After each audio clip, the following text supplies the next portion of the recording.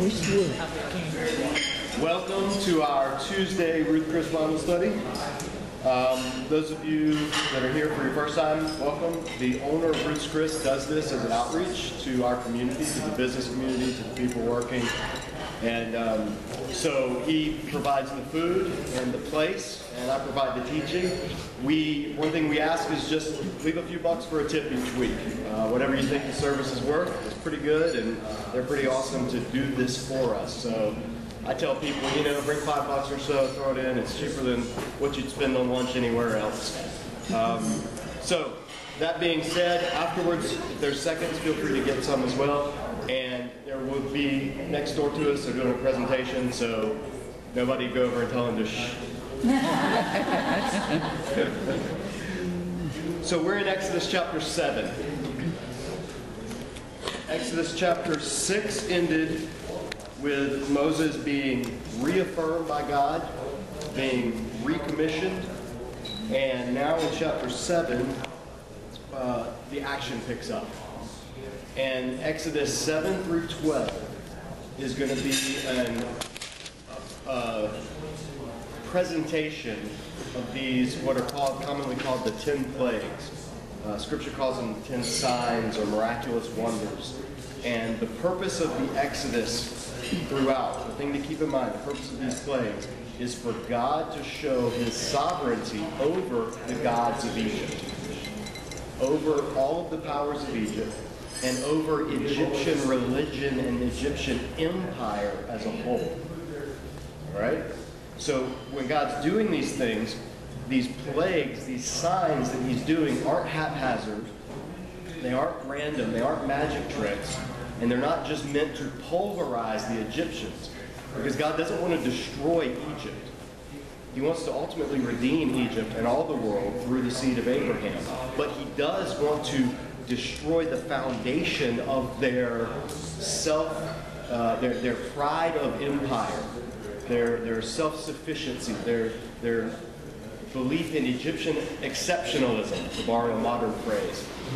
He wants to show that no, he is sovereign, not Pharaoh. So all of these signs, all of these works of nature that God's going to do are going to be geared at undermining aspects of the Egyptian faith, the Egyptian government, the Egyptian society, and ultimately the Egyptian socio-religious worldview. And as a result, we're going to see a number of Egyptians actually come to faith in God and end up leaving Egypt with the Israelites when they go out in the Exodus. So there's an evangelistic aspect to these plagues as well. All right? So we're in chapter 7, and there's a quick recap at the beginning, 7 verse 1. Then the Lord said to Moses, "See, I have made you like God to Pharaoh, and your brother Aaron will be your prophet. You are to say everything I command you, and your brother Aaron is to tell Pharaoh to let the Israelites go out of his country. But I will harden Pharaoh's heart, and though I multiply my miraculous signs and wonders in Egypt, he will not listen to you. Then I will lay my hand on Egypt, and with mighty acts of judgment I will bring out my divisions, my people, the Israelites." And that phrase is, "I will bring out my army." It's a military term, and it's an ironic military term because the Israelites are not going to be even anything remotely close to an army. They're going to be a rabble of slaves who've been enslaved for 400 years. But in God's eyes, they're going to be his army. Uses that term, the military term here. We'll do it later in Revelation, at the very end of the Bible, when he pictures all of the redeemed throughout all of history who've been redeemed by the blood of the Lamb, who've given their lives for the sake of the gospel. They'll be pictured as the army of Israelites, 12,000 from each tribe, 44,000. So there's really interesting and cool ways that God uses that army symbolism in Scripture to kind of turn things on its head, and to present what doesn't look through earthly eyes like an army as one through heavenly eyes. So he'll bring out my people, the Israelites, by their armies, and the Egyptians will know that I am the Lord when I stretch out my hand against Egypt and bring the Israelites out of it. That's the purpose of the Exodus. the Egyptians will know that I am Yahweh. I am who I am. God, when Exodus started, Yahweh was a relatively, almost completely unknown God. The Israelites that may have remembered him would only have had dim memories of 430 years ago when their ancestor worshiped this God. But they had no clue who he was in his full revelation. And then at the burning bush, he reveals himself to Moses. He gives his nature and his character. I am who I am, or I will be who I will be, or I am the one who is. And he says, now I am going to step back on the stage of human history and make myself known to the Egyptians, because at this point the Egyptians are what later Rome would be, which is the center of the world's superpower. All roads lead to Egypt at this point. Later, all roads lead to Rome. God's going to basically broadcast who he is for all the nations of the world to see, and it's going to be encapsulated in his bringing his people out of slavery to one would-be Lord into service of the one true Lord. And that's the paradigm that the New Testament uses for Christian salvation. Is God, through Jesus, who is patterned as the new Moses in many ways throughout the gospel, leads his people out of slavery to the would-be Lord, who is Satan, the Lord of this time, the God of this age, or the God of the air, or the God of this world, as he's referred to in the New Testament, leads him out of slavery to him and into slavery to God himself, the one true God. So the Exodus is not just a historical event, it's a paradigm. It functions as a paradigm for all of God's saving, all of his salvation. So the New Testament authors will draw on Exodus continuously in how they talk about salvation, how they talk about even terms we think of, religious terms like redemption. You know, I'm redeemed. What does that mean? Well, that's a term that means bought out from under slavery. That goes back to the Exodus. God redeems his people in the Exodus. So all of these notions of holiness, God setting apart, that comes in Exodus. The language of holiness is going to dominate the book of Exodus when God causes people out of Egypt and then sets them apart in the wilderness to be a different people, to be a unique people, a holy people. Language of priesthood, that will come in the Exodus when God creates them to be a kingdom of priests. All of these terms, all of our ideas of salvation and gospel are rooted in Exodus. They're rooted in the Exodus. That is the paradigmatic event for Jewish readers of the Bible in the first century. We think of like the big event is Christmas, the birth of Jesus, or the big event is Easter. You know, we're about to celebrate Easter, and that's the big Christian event where Jesus rose from the grave, and everybody knows about Easter. Everything revolves around Easter for Christians. Well, that's true, but Easter revolves around the Exodus for the first Christians. Easter was the continuation of the Exodus into the full spiritual realm. There's a reason why Jesus lifted up the cup at the Last Supper and said, "This is the blood of the covenant poured out for you and for many." That was Passover that he was celebrating. When they celebrate their freedom from slavery, when they celebrated the Exodus, that's the time that God chose to step into human history and die on the cross, to wrap up all of that Exodus imagery and carry it into this new event that would be described by the New Testament authors as the new Exodus, which is the redemption from sin itself. So if you think I'm beating a dead horse, it needs to be beaten, because we miss this all the time because we don't study Exodus. It's not part of who we are. We're not, unless we come from a Jewish background. Exodus, Passover, all that stuff really isn't that big a deal. We want to get to Christmas and then Easter. But Exodus forms the identity of every author of every book of the Bible. Think about that for a minute. Every author of every book of the Bible, Old and New Testament, Exodus was a crucial part of their identity. So how much more then do we need to understand and see what it is and see the implications of it? So God is declaring this, and as a little side note, verse 6, Moses and Aaron did just as the Lord commanded them. Moses was 80 years old and Aaron was 83 when they spoke to Pharaoh. So forget images of Christian Bale. or even Charlton Heston. Moses was 80 when he started the Exodus. He's still got 40 more years of wandering in the wilderness and all that stuff. So his ministry, he's just getting into his stride, and he's 80. So let that be a lesson to those of you. You've hit about 60, 65, and you think, I can kick back and retire now. I've done my deed. No, God may just be getting started with what he wants to do with you. All right? This idea of you got to be in your 30s and 40s to be church leaders, nonsense, hogwash. So, verse 8, the first sign that he's going to know. Remember, God had said, go to the Israelites. If they ask you, or Moses said, well, what if they ask me for a sign? God says, all right, here's some things you can do. And he gave him the 3 signs that he could do. Throw it on your staff, it will become a snake. Put your hand in your garment, pull out, it will have leprosy. Right? He gave them these little signs. So now he's going to do this in the presence of Pharaoh, but it's going to be a little different this time. This whole staff to snake thing is going to be a little different. The Lord said to Moses and Aaron, when Pharaoh says to you, perform a miracle, then say to Aaron, take your staff and throw it down before Pharaoh, and it will become a snake.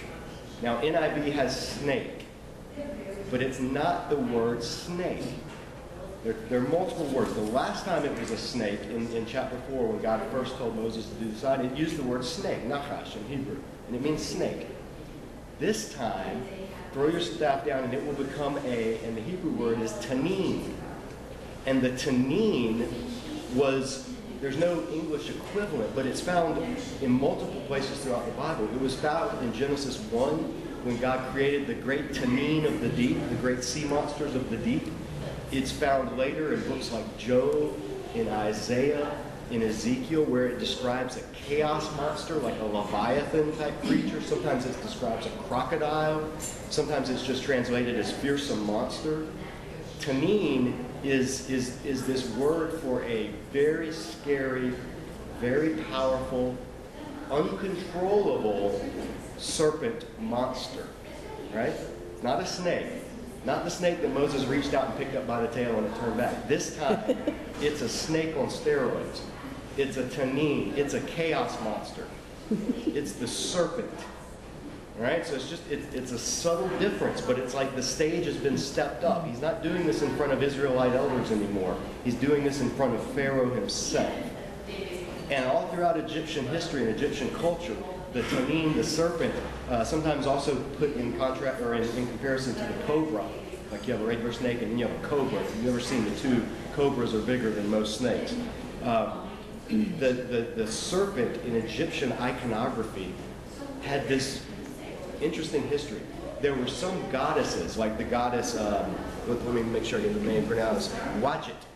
The Egyptian goddess Wadjet was characterized by a cobra, and it would be worn on the heads of the pharaohs. You know, when you see a pharaoh and it's got the cobra on the head in the front, that actually has a name. It's called a uraeus. It's the piece, the cobra piece on the head, and it's symbolic of the snake goddess Wadjet, who goes before, who spews out fire and venom and consumes the enemies of Pharaoh.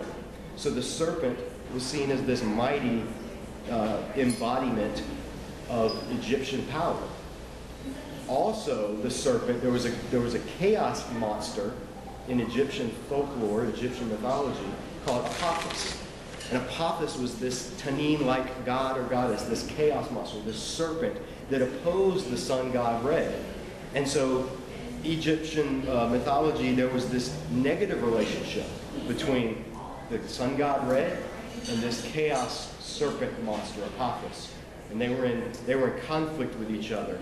And the sun god would prevail, and that would be good because your crops would grow, and this and that. But when bad things happened, it meant that Apophis was prevailing, and you needed to really step up your prayers and your sacrifices and your incantations and all of this stuff, because we've got to make sure that Re keeps winning, because the sun is more important.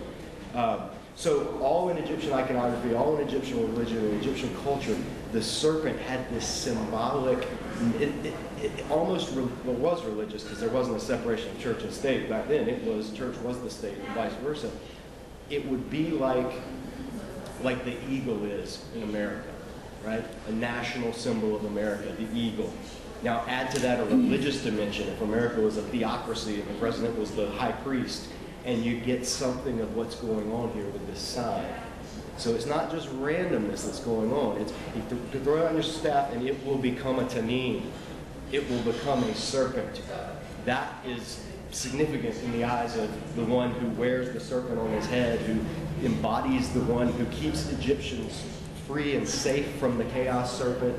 All of these images swirling around in this symbolic act. So it's really important to keep that in mind. So, verse 10, Moses and Aaron went to Pharaoh and did just as the Lord commanded. Aaron threw his staff down in front of Pharaoh and his officials, and it became a tanin.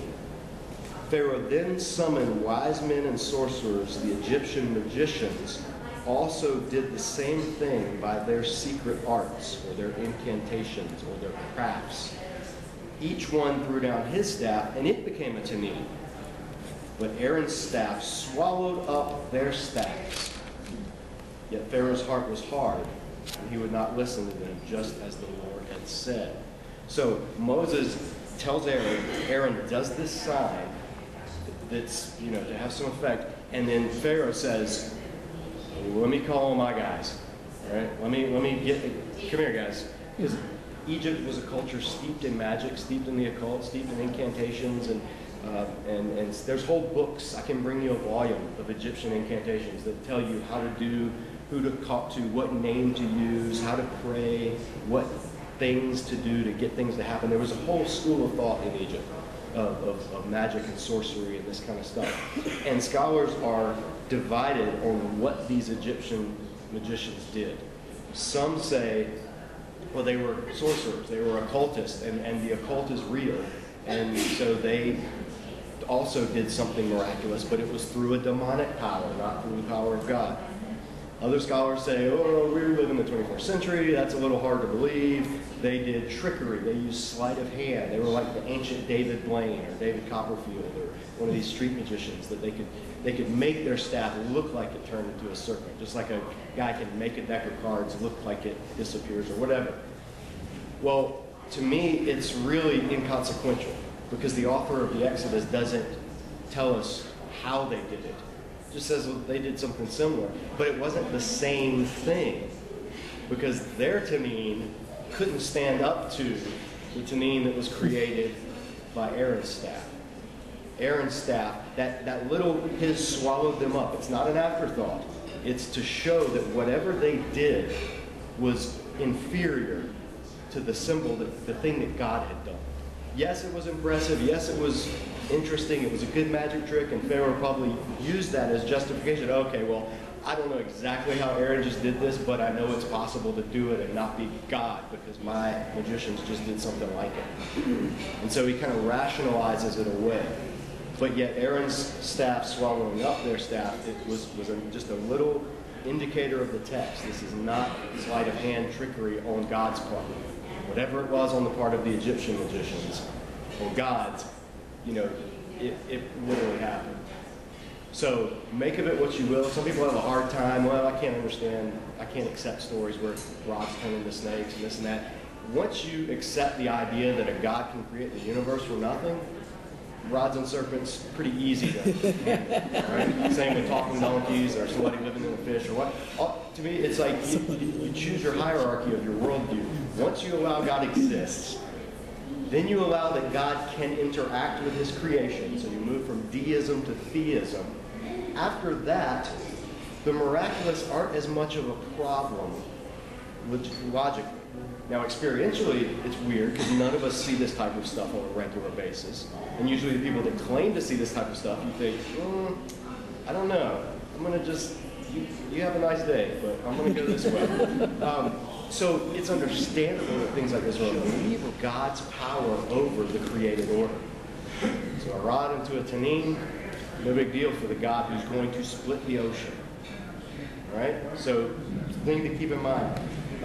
Also, there's a subtle foreshadowing in verse 12. The end of verse 12, but Aaron's staff swallowed up their staffs. That word swallow in Hebrew, to swallow up, it's a Hebrew word, balak, and it means it's almost like onomatopoeia, like balak, like you swallowing. And it's the only other time it's used in Exodus, the only other time that word occurs in Exodus is in chapter 15, when it talks about the Red Sea drowning the Egyptians, and it says God stretched out his hand and the earth swallowed them up.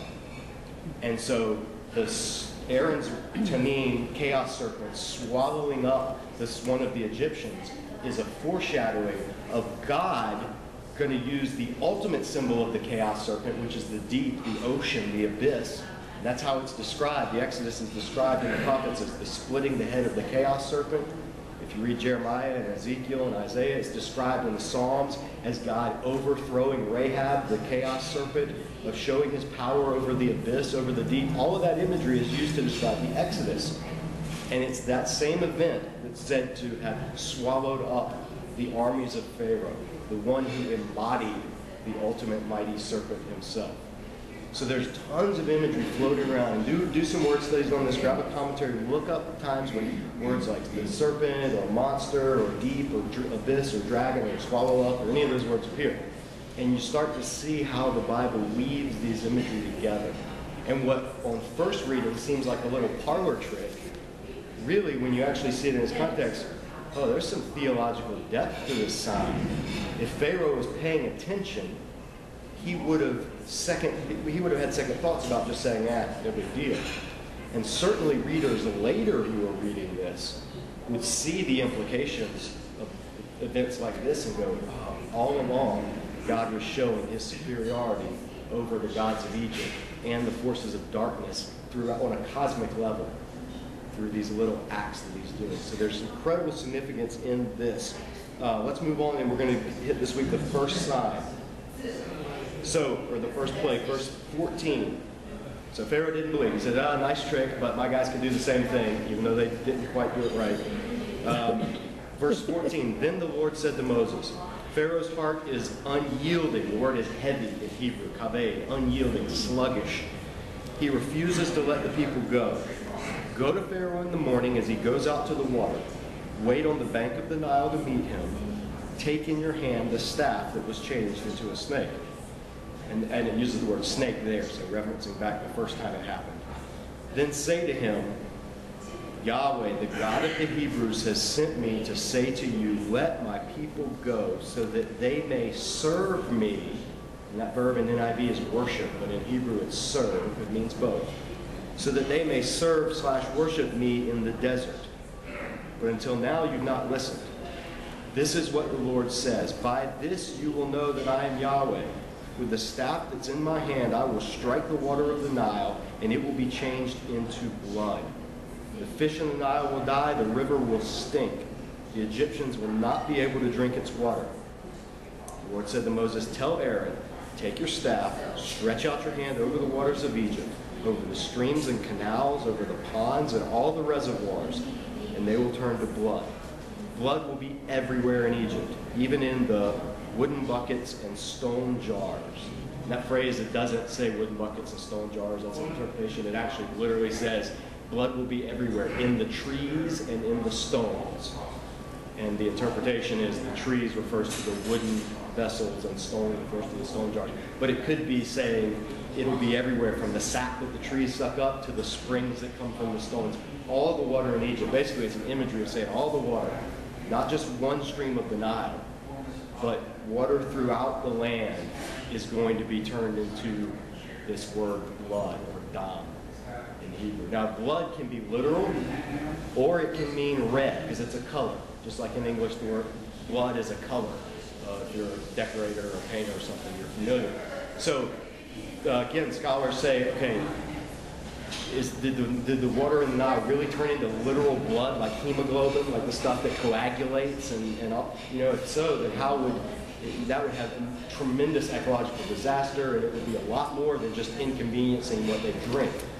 Others say, well, the Nile is known, every year it gets what's called the red flood, which is the red silt that flows down from the Nile flows south to north. So the red silt from the highlands in Africa that flows up to the Mediterranean is carried down yearly and deposited.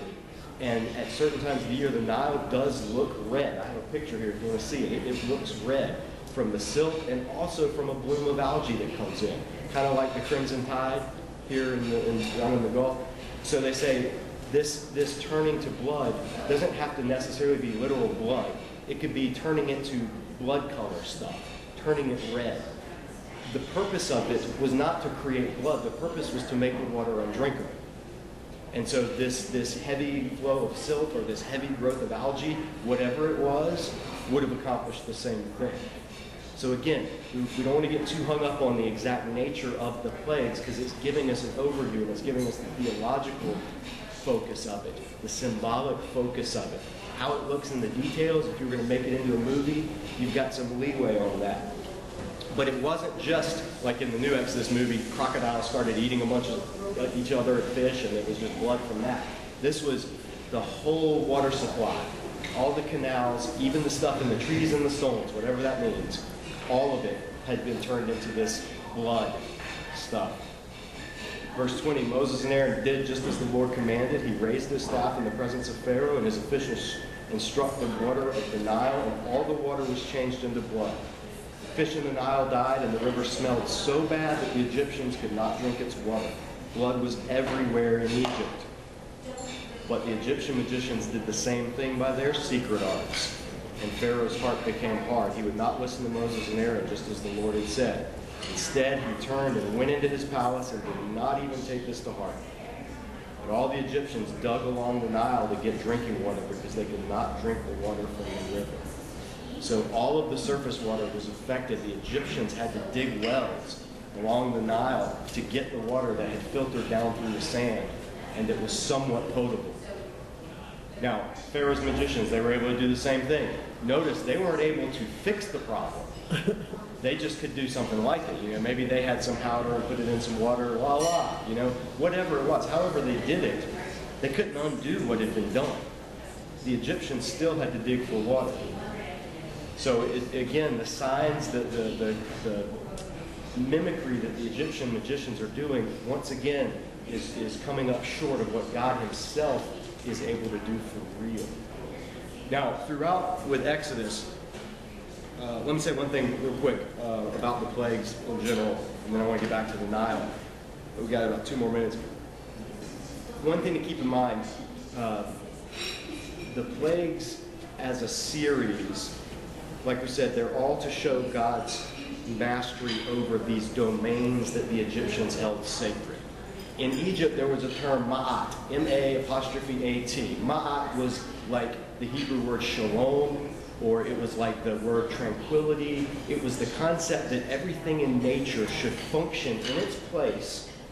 And when that happens, there's ma'at, there's wholeness, there's tranquility. And the role of the Egyptian gods and the Egyptian religion was to ensure that that ma'at, that balance remained. And if something got out of line, then it was time to start praying or going to war or building something or doing something to keep it in line. That was Pharaoh's role, was to preserve the ma'at. All of these signs in Exodus are God completely throwing that out the window and saying, no, things are going to function entirely new, in entirely different ways right now, because I'm going to show you that your whole ideas of what you understand nature to be are wrong. So there's a deep theological thrust to these signs. They're targeting the gods of the Egyptians one by one. The god of one of the Egyptian gods, everything in Egyptian nature was deified. The Nile itself was seen as the lifeblood of Egypt. The Nile was the embodiment of Osiris, one of the Egyptian main gods. So an attack on the Nile was an attack on the gods of Egypt. Turning the Nile to blood was doubly ironic, because when's the last time we read about Moses and somebody walking beside the banks of the Nile? You remember? Remember when Moses was a baby? He was a baby. And Pharaoh's daughter was walking along the banks of the Nile, and the Nile had been the thing that Pharaoh had used to commit genocide against the Israelites. The Nile was full of blood, symbolically or theologically speaking. The blood of the Hebrew babies that had been thrown into it. So it was like this ironic, like God saying, let me show you what this Nile actually is. You think it's a God that preserves your life. You think it's Osiris providing yearly inundation so your crops grow. You think it's where your drinking water comes from. There's even later in Ezekiel when you read about Pharaoh and his pride and God speaking to it. And Pharaoh says, the Nile is mine, I created it. This kind of pride of just his power. God's turning all of that on his head. And he's saying, I'm going to turn the lifeblood of your country into actual blood. Whether it's symbolically this red stuff or whether actual blood. Same thing. There's a deeply ironic, tragically ironic sense of this. Is God's kind of unmasking nature, showing his power over it, and targeting one by one the gods of Egypt. We'll see it in the next plagues when frogs come on the scene. Keep that in mind. When you read about it, if you go on Google and you get on the internet, just beware of Wikipedia theologians, is what I call them, where they take an article here and a scientific thing here, and they piece together this whole big thing to try to explain everything. You get a lot of these when it comes to the Exodus. Like, here is a list of the natural things that could happen to show this. So the Nile would be inundated with flooding. That would kill all the fish. The fish rotting carcasses would generate flies and frogs and this and that. And then that would result in the animals dying, and that would result in all of this stuff to try to explain it naturalistically. The whole purpose of it is God's the one behind it all. There's no need to look for a perfectly natural explanation of it all, because even if you could explain the mechanism of these plagues, the timing is the main thing that God's doing. He's saying, now I'm going to do this in the presence of Pharaoh when Moses stretches out his hand. So you can bend over backwards to try to explain the mechanics, but you still haven't explained the miracle, which is that it happened at the command of God through Moses and Aaron. So just beware of that. You go online and get, it sounds exciting, and somebody quotes a Bible scholar here and a scientist here, and then people start passing it around in emails, and just when it comes to anything on the internet, grain of salt. Take it with a grain of salt. Stay with the text and filter everything else through that as you go. We got to run. We're 1 minute over. Have a great week. We'll be back next week, Exodus chapter 8, and it's going to be froggy time.